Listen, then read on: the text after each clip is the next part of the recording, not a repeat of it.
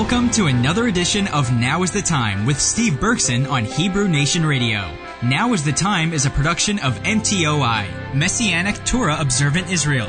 For more information, visit mtoi.org. Now, here's Steve. All right, so today we're going to continue in our journey through Are You Covenanted? This is part 17. Yeah, wow is right. How do we get to part 17? Are You Covenanted? Part 17. All right. And we are continuing as we go through now, looking at, in the Psalms, we see a lot of the need for us to pay attention to the role or effect that remembering what Yah has done is supposed to play in our covenanting. Or even if it's not supposed to play, what it does play. In other words, if we tend to pay attention and remember all the things he's done, we tend to pay attention to the covenant. We don't tend to pay attention to the things that he's done. We tend to neglect the covenant. And we see this play out in the Psalms quite a bit. And we'll see that again today. Now, we're in Psalm 105, and we finished in verse 5, but we're going to start in verse 1 just to kind of remember where we were in Psalm 105 as we read, I believe, the entire Psalm. Okay, give thanks to Yahweh, call upon his name, make known his deeds among the people, sing to him, sing praise to him, speak of all his wonders. Make your boast in his set-apart name. Let the hearts rejoice of those seeking Yahweh. Seek Yahweh and his strength. Seek his face always. Remember his wonders which he has done, his miracles and the right rulings of his mouth. Okay, so we covered that fairly thoroughly, I think, last week, so I'm not going to get into too much detail there.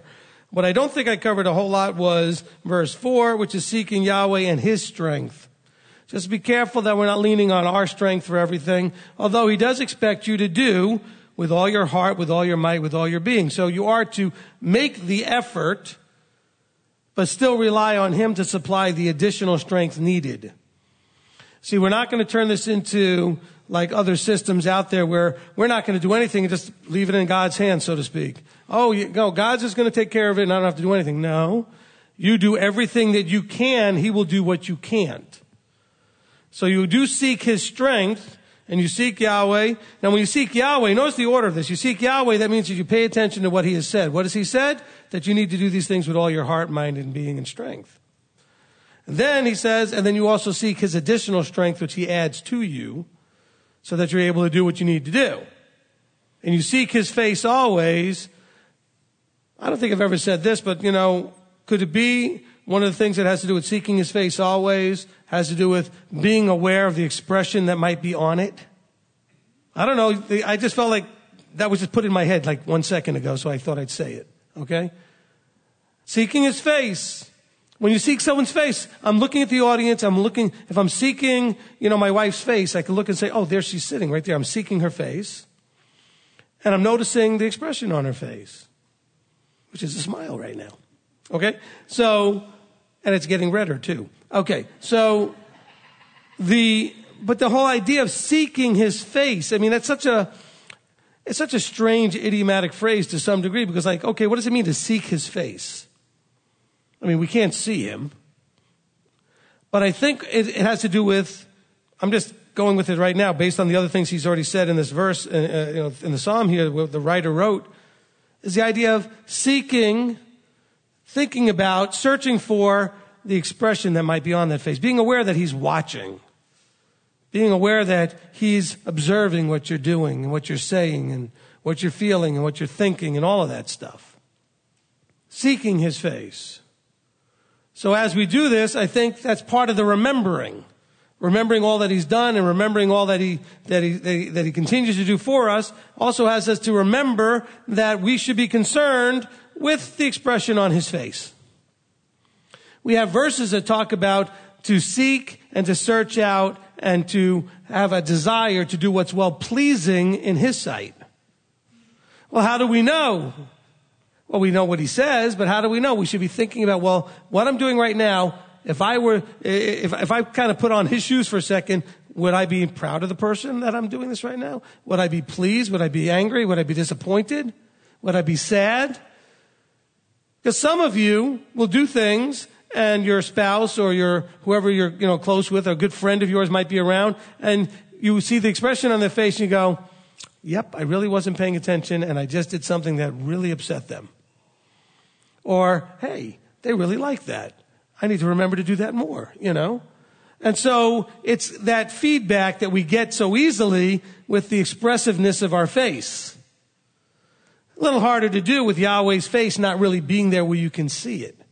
But I think you can use enough imagination to say, okay, if I step outside of myself, looking at what I'm doing as an observer, what would I think of that, even in my flesh? And then place the idea of, well, what would Yahweh be thinking? Because we forget, I think, very often that he literally is right there all the time, seeing everything we're doing. We have this idea like Moses, oh, nobody saw me kill the Egyptian. Right? Nobody saw me do that. Because we think I'm alone in my house, or I'm alone at work, or whatever, wherever you're alone. Or maybe you're not alone, but nobody else is with you but you and the one person. Oh, but nobody else knows what we're doing. But he always knows. See, and that's part of the covenant was what? To do everything he says, not just when you're in public, not just when others can see you, but knowing that he always is seeing you. And so that obedience is, I was going to say 24/7, but you're asleep part of that. So whatever hours you're awake, that's your obedience time. That's 16 to 18 or so hours a day that you're actually not sleeping. That's the time where, when you're eating, you need to be obedient and eat the right things. When you're talking to people, the actions you take, the things that you do, these are all things that will either put a smile on his face or cause him to be a little disappointed, or maybe a lot disappointed. And so I think this is a really, we seek Yahweh. So we should know, by seek Yahweh, I'm going to put that in as a definition. When he says seek Yahweh, he says figure out and understand what he desires us to do and not do. Then seek his strength in doing it or not doing it, because sometimes it takes more strength not to do something than to do it. I don't know about you, but every now and then I'm ready to get so angry and I probably pull a muscle trying to stop. There are things that it really is a lot harder to stop doing and not do than to do, and you need his strength. And then we need to now be checking the pulse, so to speak, and seeking his face and saying, okay, how'd I do? Are you pleased? Are you disappointed? And we have to have a strong level of honesty with ourselves. Now, what you don't want to do is you don't want to, if you realize you disappointed him, don't go into depression and be overly disappointed in yourself. Teshuvah, get back on path and make an effort to do better. He's not looking for you to beat yourself up. And, we don't do those little, whips and things and do all those other things we've seen people do in history, to try to make penance of some sort.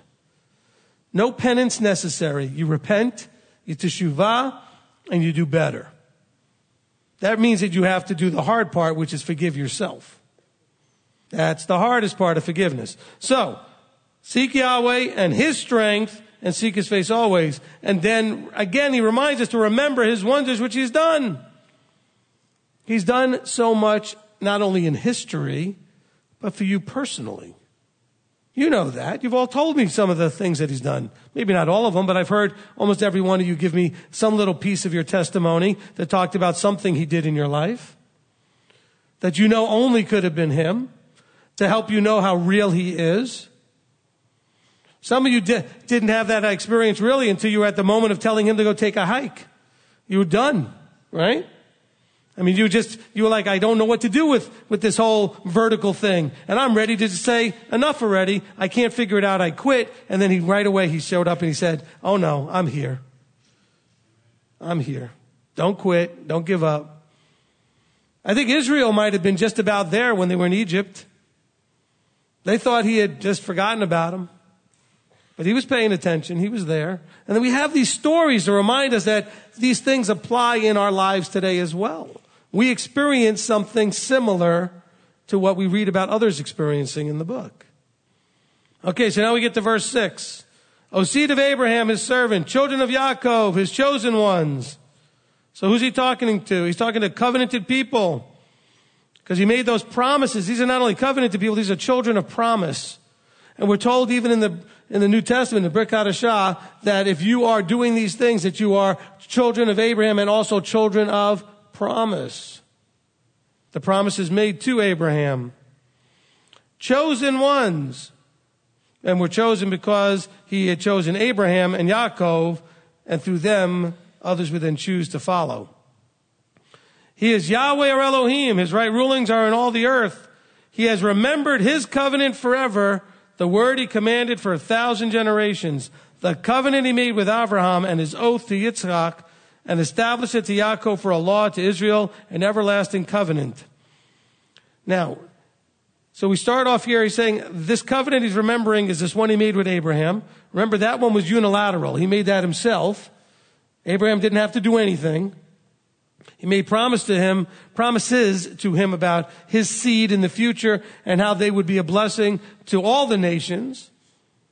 And so he says that he has remembered this covenant, the word he commanded for 1,000 generations, the covenant he made to our forefathers. He also established it to Yaakov for a law, to Yisrael an everlasting covenant. So when he mentions to Yaakov for a law, Yaakov and Israel, it should point us to Moses' time, where he's actually looking at Israel and Yaakov now as a nation. I could be wrong there, but this is my interpretation here. But he's specifically here talking about the land, as we see going into verse 11. Saying, to you I give the land of Canaan, the portion of your inheritance, when they were few in number, few indeed, and sojourners in it, and they went about from one nation to another, and from one reign to another people.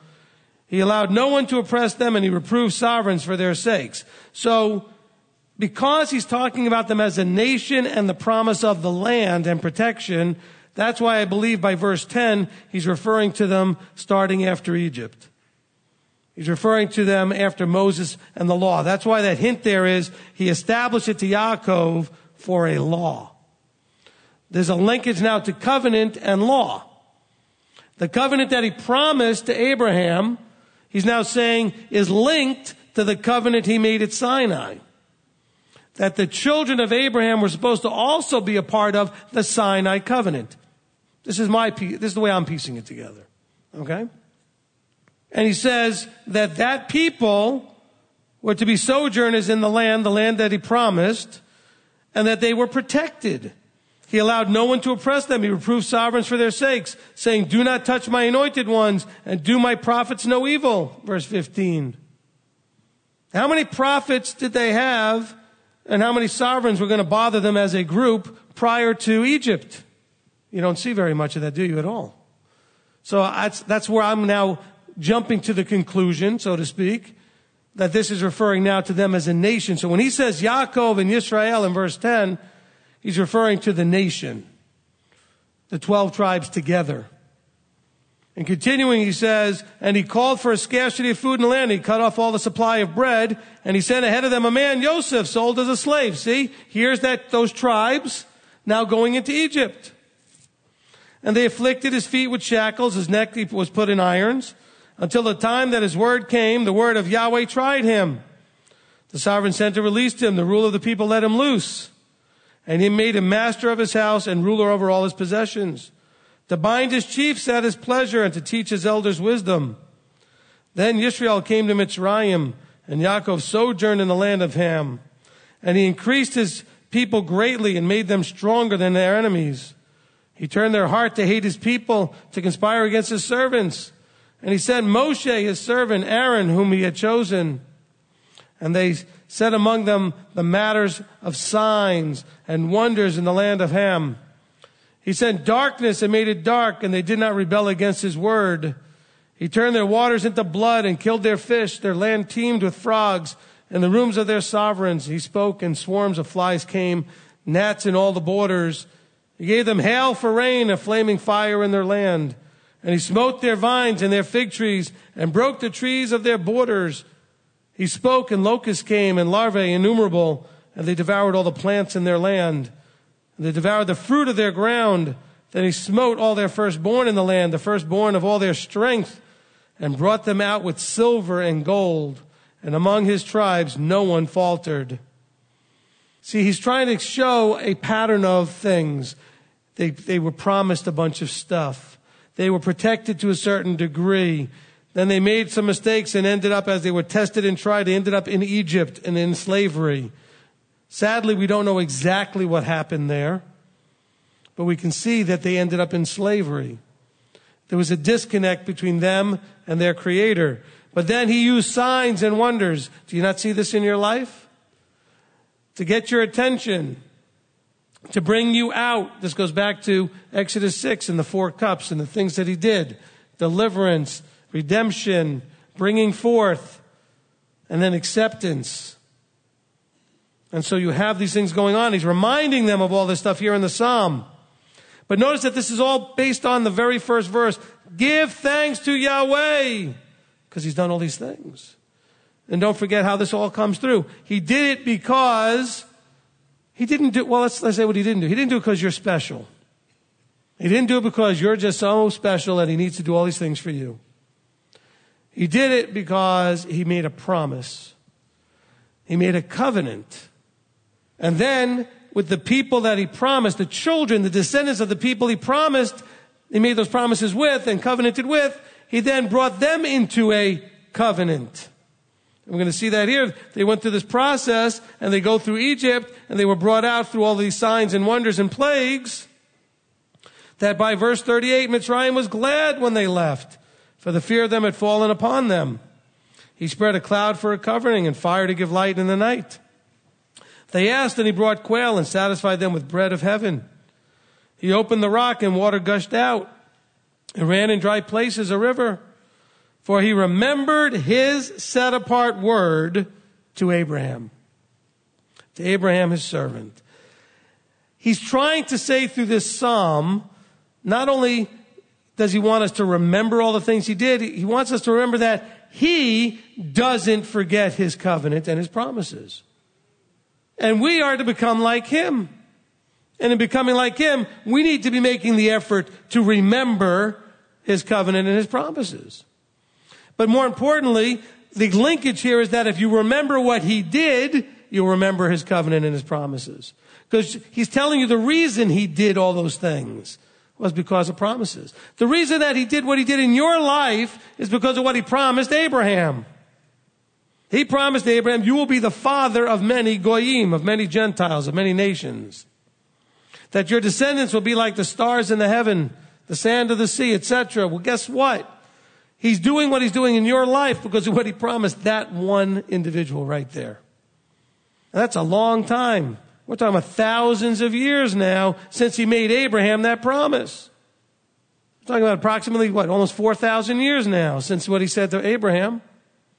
Because by the time Abraham's around, it's almost 2,000 years into all this.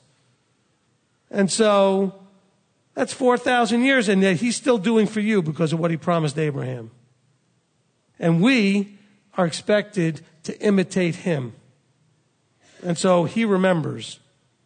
Verse 43, so he brought out his people with joy, his chosen ones with singing, and he gave to them the lands of the Gentiles, and they inherited the labor of peoples, in order that they might guard his laws and watch over his Torah, praise Yah.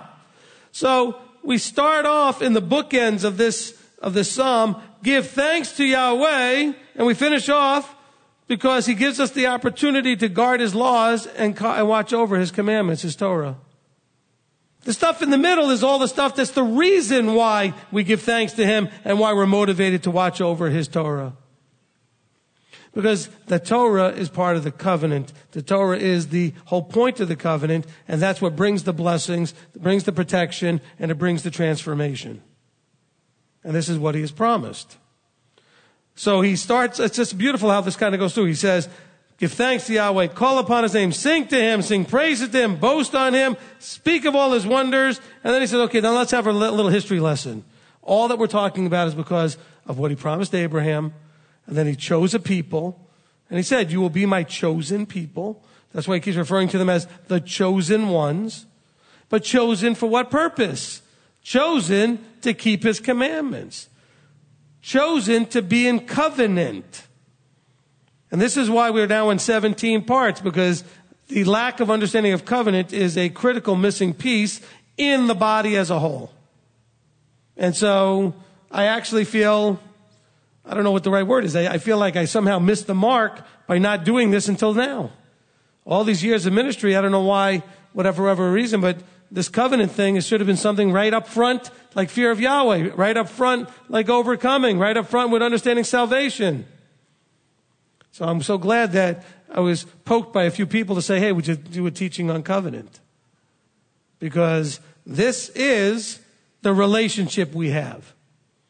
Because we talk about the love that we're supposed to have. And we have a love relationship with our Creator. Yes, but it's in a form called covenant. There's a format called covenant. I have a love for my wife, and guess what? It's in a form called covenant. It's called the marriage covenant. So you can't just say, well, I love my Creator loves me, my Messiah loves me, I love my Messiah, all that stuff. But what's the relationship framework? The relationship framework is called covenant. Just like a husband and a wife. You fall in love, and what do? You decide to officially covenant with each other. And by the way, that's why when I do premarital counseling, what do we talk about a covenant? A covenant has a relationship between two or more parties in which there's an agreement to do or not do specified things.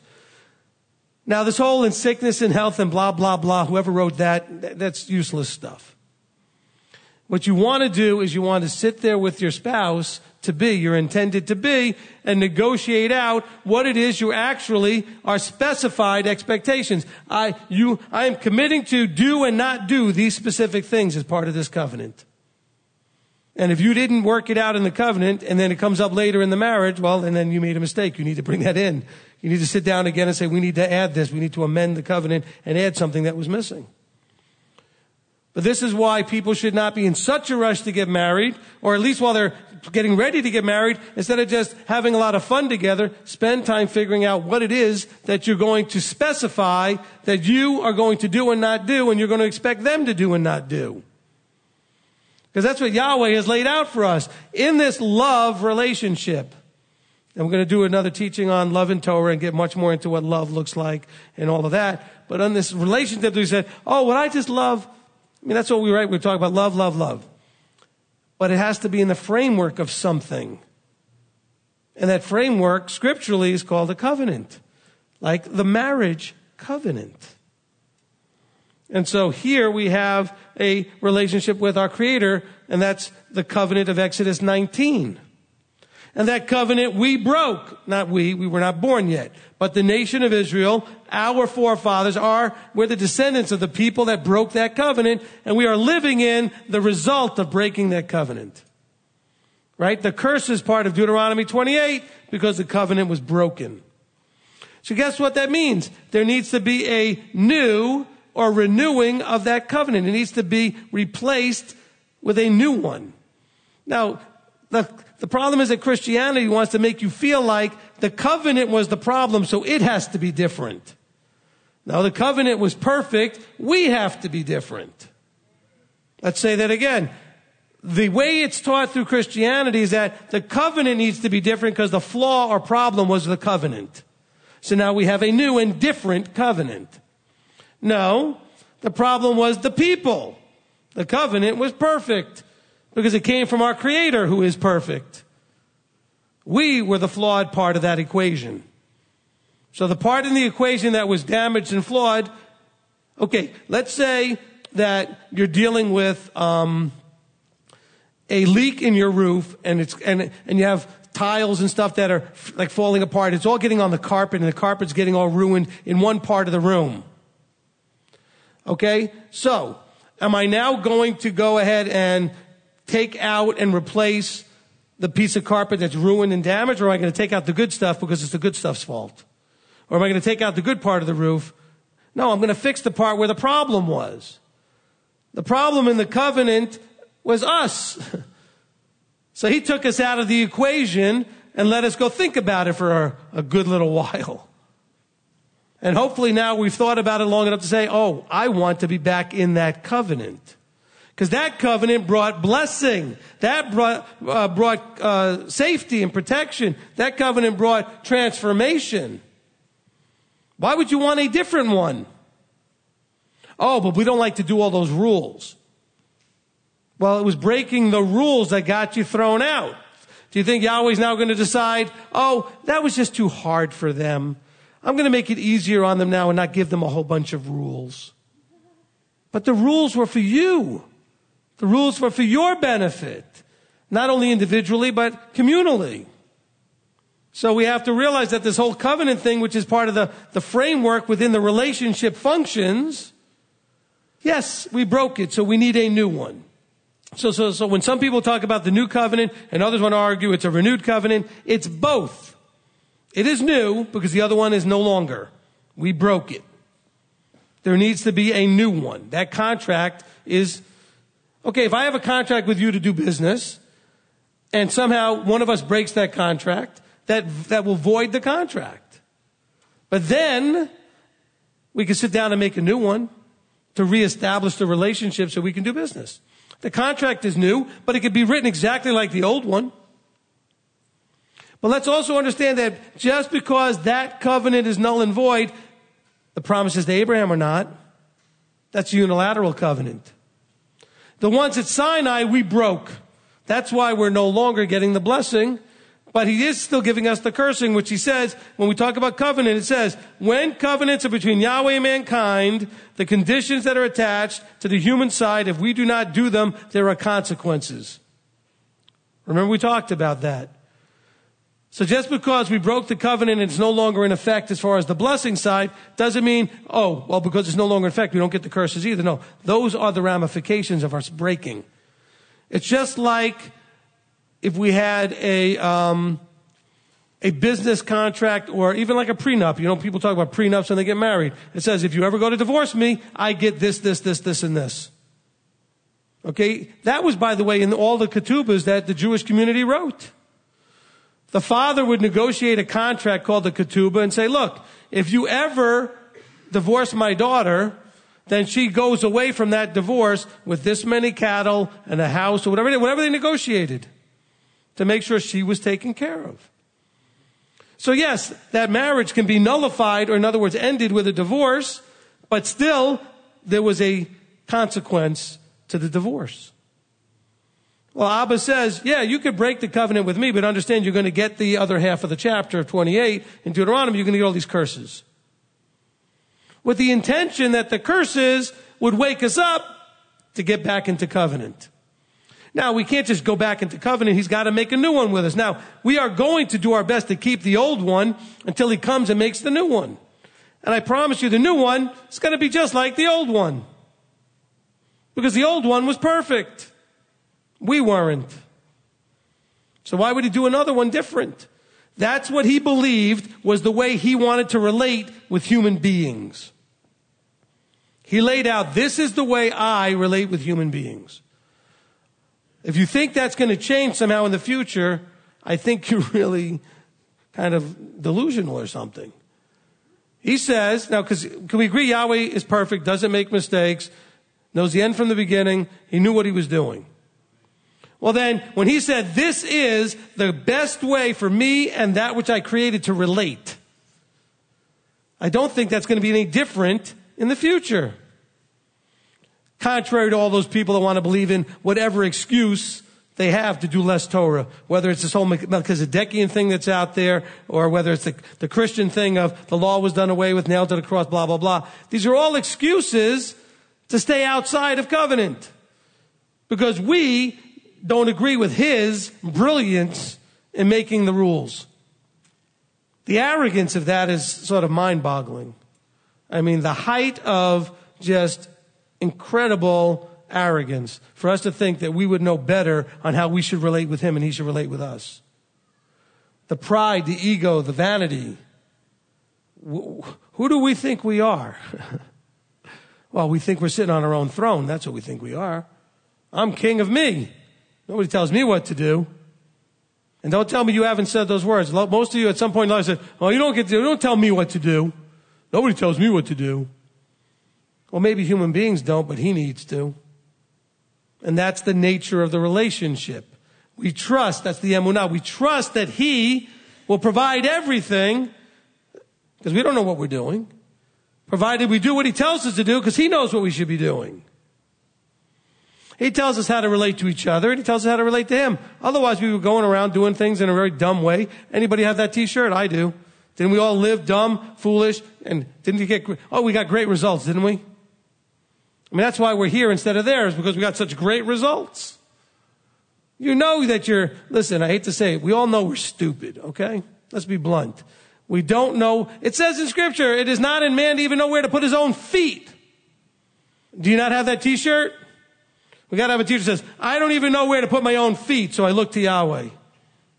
That's going to be the t-shirt.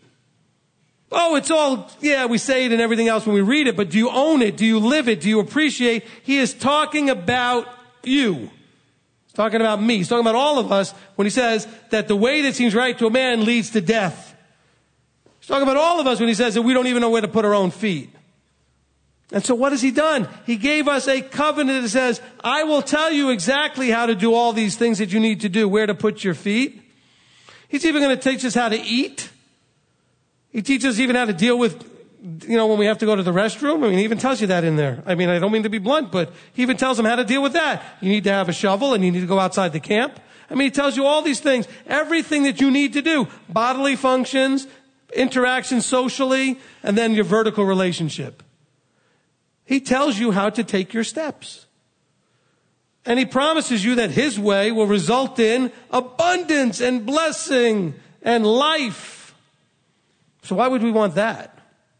I don't want that covenant, that awful burdensome law thing. Really? It's really funny. As a counselor, okay, and Robert could probably attest to this too. Rabbi Tom can, I'm sure, attest to this too. As a counselor, occasionally I will get somebody that calls me up and says, please, Rabbi, just tell me what to do.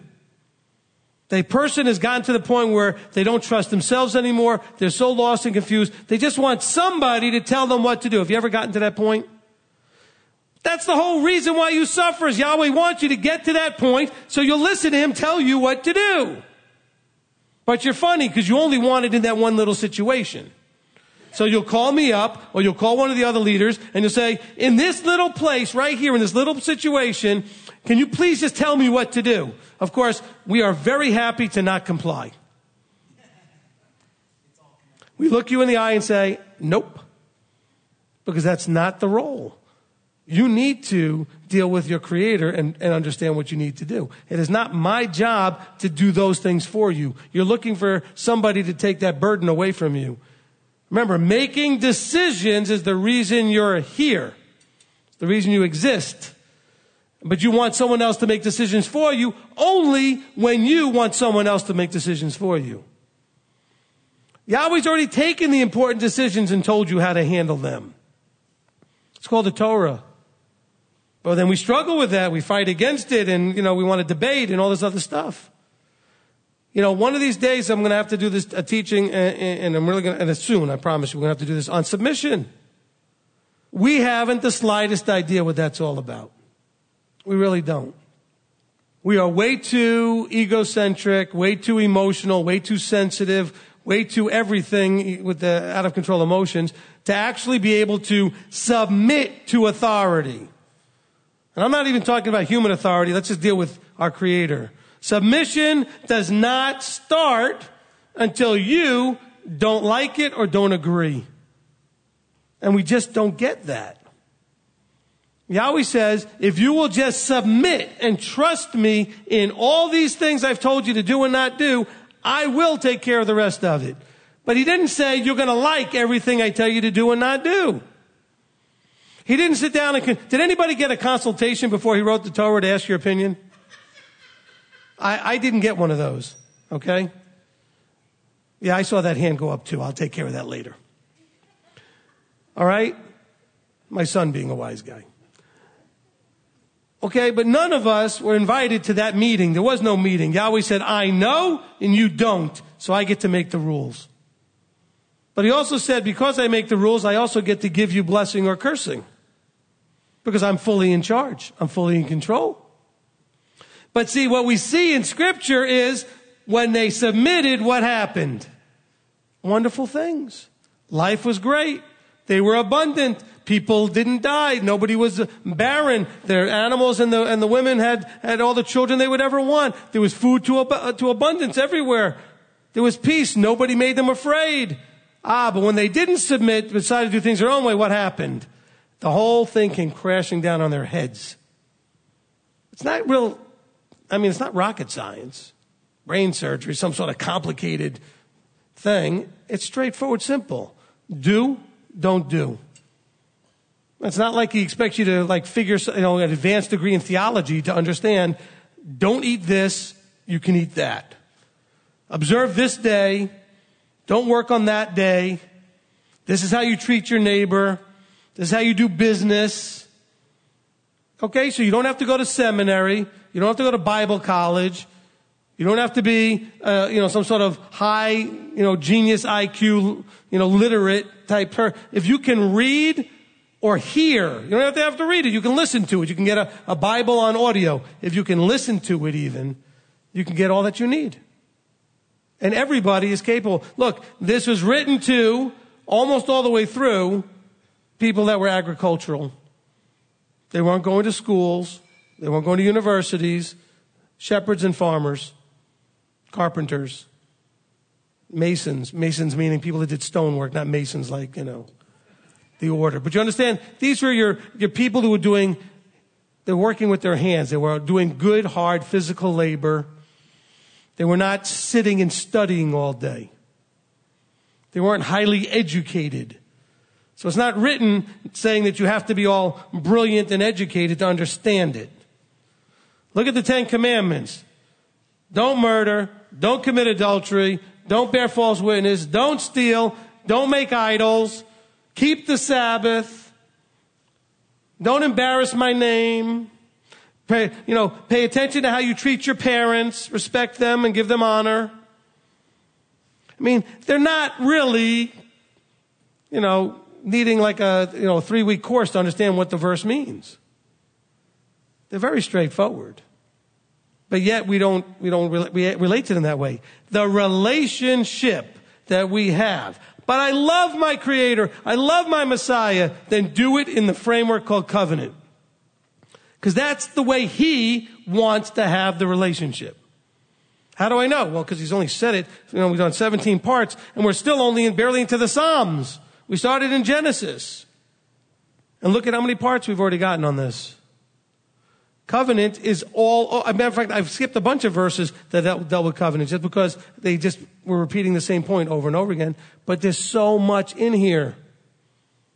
And so this is the relationship He wants to have with us. And so He says, and I'm going to bookend it again. Give thanks to Yahweh, call upon His name, make known His deeds among the people, sing to Him, sing praise to Him, speak of all His wonders, make your boast in His set-apart name, let the hearts rejoice in those seeking Yahweh. Then He says, He did all of this, He gave them the lands of the Gentiles, and they inherited the labor of the peoples in order that they might guard His laws and watch over His Torah. And then He finishes with what? Praise Yah. So no whining about the commandments, no griping and complaining. Praise Yah that He did all of these things. He did all this so that you might have the opportunity to keep His commandments. Do you look at Saturday as a day that you can't do stuff? Or do you look at Saturday as a day that you can do? You can be with. You can do this. You can be with each other and be with Him. And it's a day to take all that other worldly stuff and put it on the shelf. It'll still be there tomorrow. You don't need to deal with it today. What a blessing that is. And I don't know about you, but I used to, before I came into Torah observance, I used to do things real hard 7 days a week. I worked hard, I played hard, I did everything hard. And you know what? I was tired sometimes. I mean, it would really wear out my emotions, mentally, physically, emotionally. The body can't handle 7 days of go, go, go. Only for short periods of time. Societies have tried different configurations over the years of weeks. 8-day weeks, 9-day weeks, 10-day weeks, shorter weeks. They came to realize that the minimum that we can handle having a day off is that we have to have at least one every 7 days. You need that 7th day. Now, sure, you can have more than that, but at the very minimum, we need 1 in 7. They've tested it. They've tried it. Go do your research. There have been societies in history that have had different configurations of what they called a week. Which is, by the way, I believe why they tell you in the counting of Shavuot to count 7 Shabbatot, or 7 sets of 7, because if he said just count 7 weeks, not everybody knew a week was 7 days. Because it wasn't always, especially not that back in Yeshua's day. They were experimenting with all kinds of different configurations. So he's trying to tell you we're talking about a 7-day week when you're counting the Feast of Weeks. And so here, we look at the Torah and we go, ugh, why would you do that? We should be like, yeah, I am so blessed that he's given me the understanding that I have the opportunity that I might guard his laws and watch over his Torah. And notice the way he says, he doesn't say that I just can do them, but I get to guard and watch over them. What do you generally watch over and guard? Things you love, things that have high value. Things that are precious tend to have guards over them, or people watching over, or security systems. The more valuable, the more you watch over it. Am I right? So that's what he's trying to explain here. The Torah is the highest of value. He said, I did all of this. I gave you lands, the lands of the Gentiles. So, I gave you all this abundance. Why? So that you can have this opportunity to watch over and guard the commandments. Because it is the highest value. And the people learned that lesson the hard way because they started valuing the land and all of its abundance, and they started to neglect the Torah, and guess what? They got thrown out of the land. They were watching over the wrong thing. They didn't put the chicken and the egg right. They weren't understanding what caused what. They got the abundance because of watching and guarding over the Torah, not the other way around. So he said, look, I'm giving you abundance so that you can keep the Torah, but guess what? You only get to keep all that if you're actually watching and guarding over the Torah. That is our covenantal relationship. I expect you to do or not do these specific things.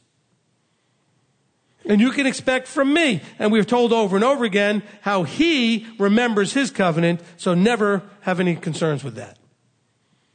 Now, we've got 6,000 years of history that we can read about. Well, 4,000 we can read about here. Another 2,000 we've seen after that.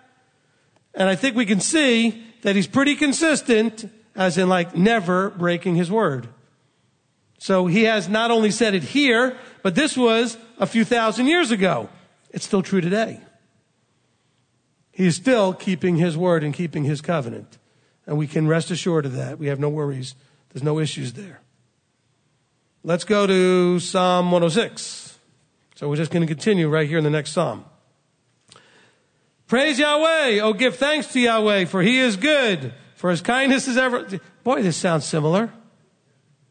Remember we did that little exercise last week where I went from Psalm to Psalm, just reading the first verses. Bless Yahweh, praise Yahweh, sing to Yahweh. It's good to give thanks to Yahweh. All these verses all these Psalms start off with that. Praise Yahweh, oh, give thanks to Yahweh, for he is good, for his kindness is everlasting. Who does relate the mighty acts of Yahweh and declare all his praise? Blessed are those who guard right ruling, who do righteousness at all times. Are we seeing a pattern here? It starts off with praise him, bless him, give thanks to him, and then, cold water gets thrown in the whole thing. He mentions commandment keeping. No, it's connected. It's all like, yes, give thanks to Yahweh. He is good and everlasting kindness. And what was this now? Blessed are those who guard his right ruling and do his righteousness at all times. Oh, sure, you had to throw that in there. I was right with you until that, right? Because there's no way to disconnect those two things. If you are doing he says, if you're guarding the right ruling and the righteousness at all times, he said, blessed are those who do that. And if you're blessed, what are you going to probably do? Praise Yahweh for all of his good things, for all of his goodness. Give thanks to Yahweh for he is good, right? Man, that was about as out of tune as I could sing right there. That was terrible. All right, that was in the key of L. Okay, so, because it was lousy. That was in the key of L. All right. In case you were wondering why I picked L. All right. Look at the connection here. Praise him, give thanks to him. Remember that his kindness, he's linking his kindness, which is everlasting, to his Torah, which is everlasting. So it's in his kindness that he gave us the law. Oh, no, you're not getting me to go back under that law, that awful, evil, blah, blah. Come on. And the next time anybody ever says going back under, tell them, don't worry about it, you can't. And they'll be like, what? Well, if you never did it before, you can't go back under it. So don't tell me, well, you're not getting me to go back under the law. Well, sorry, but that's impossible for you. You can't do something, you can't go back to something you never did. Now, you can choose to submit to his law, to come into covenant. You certainly could choose that. But this whole idea of, well, I'm not blah, blah, blah, it's the wrong attitude. People say, why do you pick on Christianity so much? Because they are preaching a gospel, a brainwashing, so to speak, a mindset that what he gave that is to be praised and appreciated is terrible. They want you to think that the law is the problem and it needed to be done away with, so because you now need to be freed from all of that terrible stuff. And if I'm wrong, then you're going to have to show me I'm wrong, because that's what I see them doing. I'm not picking on the people. I'm saying the system called Christianity is trying to convince the people in it that the law is no good, it's bad, it's wrong, it's a burden that even our forefathers couldn't bear, blah, blah, blah. He was not talking about Torah in that verse. He was talking about the man-made stuff. But yet, all I can read out of the Old Testament, where the covenant was given, is praise Yah, give thanks to Yahweh. He is good. And guess what? His kindness that's everlasting is connected to his giving us righteous right rulings. His Torah, his law. He said, blessed are those who guard the commandments, guard the right rulings, who do what's right. What is righteousness? Doing what's right. When you see it in Scripture, it means doing what Yahweh said to do and not doing what he said not to do. That declares you as righteous. Oh no, I'm declared righteous by Messiah and him only and blah, blah, blah. That is not anywhere in Scripture. Abraham was declared righteous. We know why, because he did what Yahweh said. How do we know that? We see it in Hebrews 11. Hebrews 11 says, wasn't it by the actions that this one was declared right and this one was declared right and this one was declared right? Every single one of those people listed in Hebrews 11. It was by faith they did this and did that and did this. And then when he got to Abraham, he says, and because of that, he was declared righteous. He said, well, no, he was just declared righteous by belief. Because of his belief, he did something. This is what James is talking about. He said, by belief, I do things, and therefore I can show you my belief by my acts, by my works. Okay, so here he's saying, look, blessed are those who guard the right ruling and who do righteousness at all times. Big brother's watching you. So's his father. At all times. I'm just looking at that word again. At all times. That means that there isn't a minute of the day when he's not watching you. Because he says, it's blessed are those who do it all the time.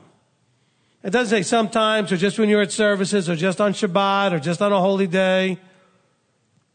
He said, blessed are those who do righteousness at all times. Remember me, O Yahweh, in the acceptance of your people. Visit me with your deliverance. To see the good of your chosen ones, to rejoice in the gladness of your nation, to make my boast with your inheritance.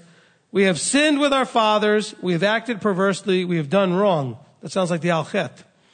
Okay, during Yom Kippur. That's where they probably got it from. Our fathers in Mitzrayim did not understand your wonders. They did not remember your many kindnesses, but rebelled by the sea of reeds. Okay, so you see what's going on here again. The pattern of the instruction is to say, you need to praise him, give thanks to him, and appreciate him because of all these things at the beginning. And then he goes into, okay, now let me admit and confess my failings, where I failed, where I've fallen short. He said, we have sinned with our fathers. It wasn't just them. We've acted perversely. We have done wrong. He said, look, our fathers did this, and we do the same type of things today. That's what he's saying. Our fathers did not understand your wonders. They did not remember your many kindnesses. Isn't that one of the premises that I said at the beginning? That we are going to look at the role and the effect of remembering what Yah has done and how that affects our covenant keeping. They acted perversely and did wrong, and so do we when we don't understand his wonders and we don't remember his many kindnesses. Maybe you don't understand his wonders. Maybe you don't understand. But I think from the point of view of understanding why he does them. He does them for one reason only. To strengthen your faith, your emunah. He doesn't just do it because he likes you. He does it because and the liking you thing is built into this. He does it because he does like you, but he doesn't do it just because he likes you. He does it because he wants you, because he likes you, to have your faith strengthened. He's not just doing it just because he likes you and wants to be nice to you. He's doing it because he cares about you, to have your strength of your faith built up, to have that strengthened. He says that, but notice the link here. Sinning, acting perversely, doing wrong is somehow linked to not understanding the wonders and not remembering the kindnesses. This led to rebellion. So I think we can make a linkage here reasonably to sin, acting perversely, and doing wrong to rebelliousness. You need to be in some sort of rebellious place to do those things. To act perversely, to sin, to do what's wrong. Our fathers in Mitzrayim and Egypt did not understand, but they rebelled by the Sea of Reeds. So what were they doing at the Sea of Reeds? Well, I don't know why they just didn't wait patiently for him to split the sea. Well, they had no idea he was going to split the sea. What they did was they saw themselves stuck in the literal rock in a hard place. They had the sea, they had the mountains, and they had the Egyptians. There was no place to go. And instead of having emunah, instead of having faith, they rebelled, they panicked, they had a problem, they did what was wrong, they acted perversely, etc. This is the issue for us as well. If we understand his wonders, if we remember his many kindnesses, then we would understand and remember that we need to do what Moses said from Yahweh's inspiration: be still and see the deliverance.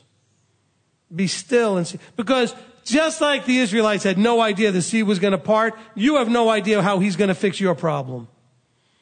And so you're in the same place as that they were. The only problem is you have a really hard time really understanding how they felt because you already know the sea parted.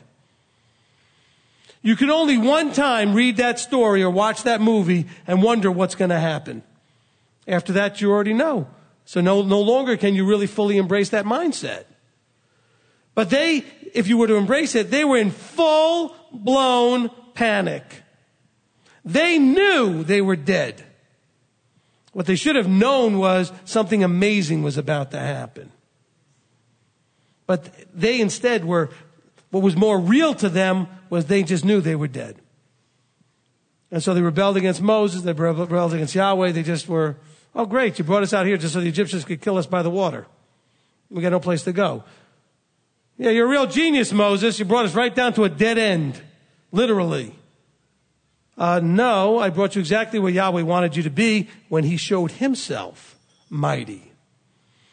If you would just be quiet long enough and sit still and see what he does. At this point, I think some of you need to stay in the water on the way out and drown with the Egyptians because you're just not ready. And some of them would have that problem. They will die in the desert. They will die when the ground opened and swallowed up some of them. They'll die by the sword of the Levites at Mount Sinai. Some of them are going to get that anyway. Because even the parting of the sea wasn't enough. What does he have to do for you to be enough?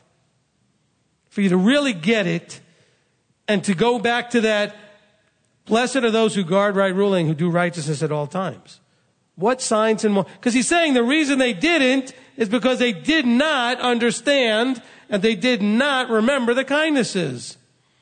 Has he not been kind to you? I mean, many of you have even told me, I don't deserve this. I do not deserve the kindnesses he's given me. I deserve where I was, and that path was leading to death. And he has shown me, basically bottomless kindness because I do not deserve, I have not earned any of this. I have earned death. Now, some of you didn't lead that kind of a life. But I mean, some of us led some pretty awful lives. And we know. So we're not saying you just earned death because you didn't keep the Sabbath and didn't eat right. I'm talking about some of us did some pretty horrible things. And in his kindness, he still called you anyway, and brought you here anyway, and brought you under his covenant anyway. And that's abundant kindness.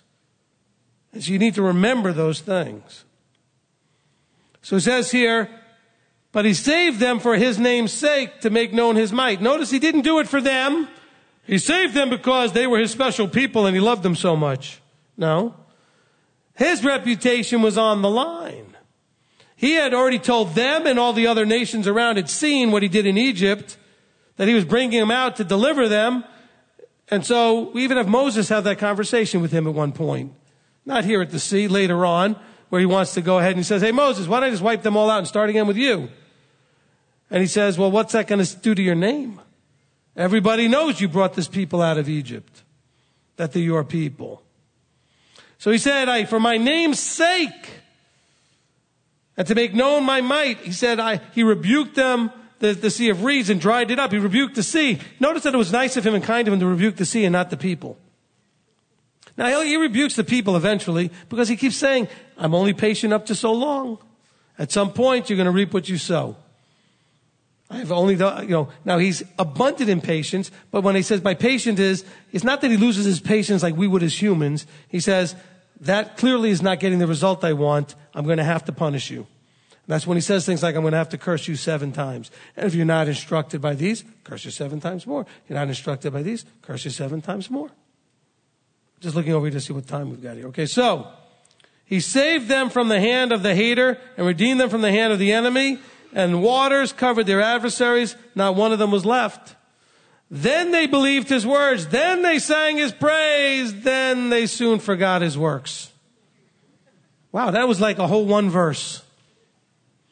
Then they believed and they sang his praise. And then they were whining and complaining about being thirsty and hungry. Why, do you think he split the water just so you could starve to death or die of thirst? They soon forgot his words. They did not wait for his counsel, but greedily lusted in the wilderness and tried hell in the desert. And he gave them their request, but sent leanness within their being. And they were jealous of Moshe in the camp and of Aaron, the set apart one of Yahweh. So then the earth opened up and swallowed Dathan and covered the company of Aviram. And a fire burned in their company, a flame consumed the wrong. They made a calf in Horeb and bowed down to the molded image. Thus they changed my esteem into the form of an ox that eats grass. They forgot El, their Savior, the doer of great deeds in Mitzrayim, of wonders in the land of Ham, of awesome deeds by the sea of reeds. Then he said that he would destroy them, and had not Moses, his chosen one, stood before him in the breach to turn away his wrath from destroying them. They then despised the pleasant land. They did not believe his word. See, notice what keeps happening. He keeps doing for them, and they keep being, it doesn't say it every verse here, they get it for like 5 minutes. I mean, they do. They have a generation or a king or a period of time where they get it, but it only lasts for a very short period of time. And so that's why I think that the theme here that you keep seeing in the Psalms is that we have to pay attention to the effect of our remembering or our not remembering what he's done for us and how we keep covenant or not. Because when they remembered, they believed his words and they sang praise and they were good for 5 minutes. But then he allowed them to suffer to see what they would do. This always comes back to Deuteronomy 8:2. He let them have these times of leanness, of need, to test, to see whether it was in their heart to trust him. That's the whole point of the commandment keeping is, are we going to trust him? Are we going to believe him? Deuteronomy 8:2 also has that humbling part in it. See, they prove each time when they greedily lust, etc., that they are still sitting on the throne. If they would have gotten completely off the throne, none of this happens. Instead, they go forward like they were supposed to in the covenant. But over time, they get back and climb into that seat because it looks all nice and comfortable and start wanting authority over themselves.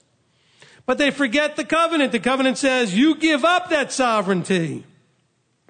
Do you remember the 8 declarations when we mikvah?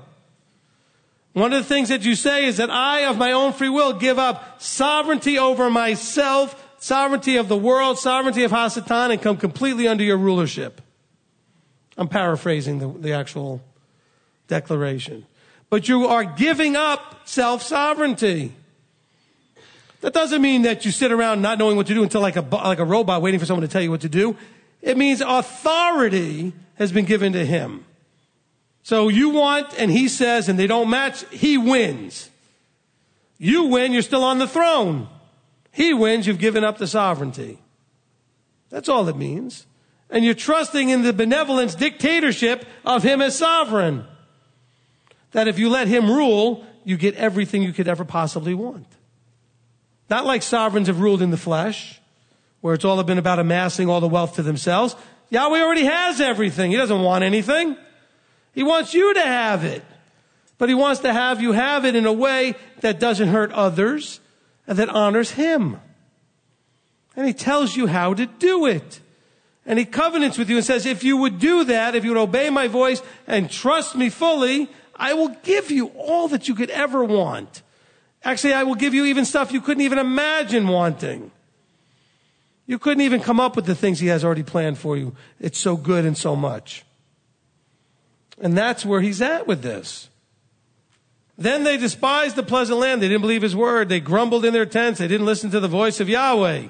That was covenant breaking. They did not listen to the voice. So he lifted up his hand in an oath against them to make them fall in the wilderness, to make their seed fall among the Gentiles and to scatter them in the lands. That's the result. And by the way, he promised that. He said, look, if you obey, you get all this. And if you don't, you get that. Deuteronomy 28 is very explicit, very clear. And yet, in their foolishness, and we are guilty of the same, they didn't listen. He says, they did not listen to the voice of Yahweh. And we need to recommit. You know, we are now in the time of Hanukkah. I'm going to stop here in verse 27, okay? Hanukkah is about, the word Hanukkah means dedication. You know, I looked up I can pull it up real quickly here on my phone. Dedication, because it's supposed to be dedicated to the covenant. Dedication has the quality of being dedicated or committed to a task or purpose. Synonyms are commitment, diligence, resolve, enthusiasm, zeal, conscientiousness, perseverance, persistence, drive, staying power, etc. So as we rededicate, or we look at ourselves as the dedicated among the people, are we dedicated to covenant? Specifically the Exodus 19 covenant? Do we have persistence and perseverance? And are we have the zeal and the strength of will to go forward and keep that commitment? That's what we should be examining at this time of year. Father, we come before you, and we are just examining ourselves as we read your word to see how what you're saying and telling us that the people did in the past may also be things that we are guilty of today. And seeing also the path to restoring relationship and understanding what needs to be done so that we don't forget your wonders and we don't forget the things that you've done in your kindnesses, and so we don't sin or act perversely or do wrong. Father, we just want to have that relationship, that love, that relationship of the children to a father as a bride to a bridegroom, which is built in a framework called covenant. And so, Father, help us to get off the throne, to truly submit, no matter what our opinions are, no matter what our feelings are, that we would fully have emunah and trust in you so that we can go forward in covenant. Father, this is not easy for us. We are going to look and lean on your strength. We're going to seek you, your strength, and your face always. Help us to truly do that so that we can give thanks to you, call upon your name, make known your deeds among the people, sing to you, sing praises to you, speak of all your wonders, and make boast in your set-apart name. Let our hearts rejoice in the seeking of you and your ways. Father, we thank you for all that you do. Help us to not mess this up. Help us to stay the course, to persist, to persevere, and to cling, cleave, and hold fast to all that you have put us to do. Father, we so appreciate the wonders in our lives that you do, the great and mighty things that you've done that we do not deserve, but yet you've done them to give us an opportunity, a chance for life. So we thank you, we praise you, and appreciate. We sing praises to your name and give you thanks in the name above all names, Yeshua our Messiah, in his authority. Amen. Amen. Thanks for listening to Now is the Time with Steve Berkson here on Hebrew Nation Radio. Now is the Time Radio is a production of MTOI, Messianic Torah Observant Israel. For more information, visit mtoi.org.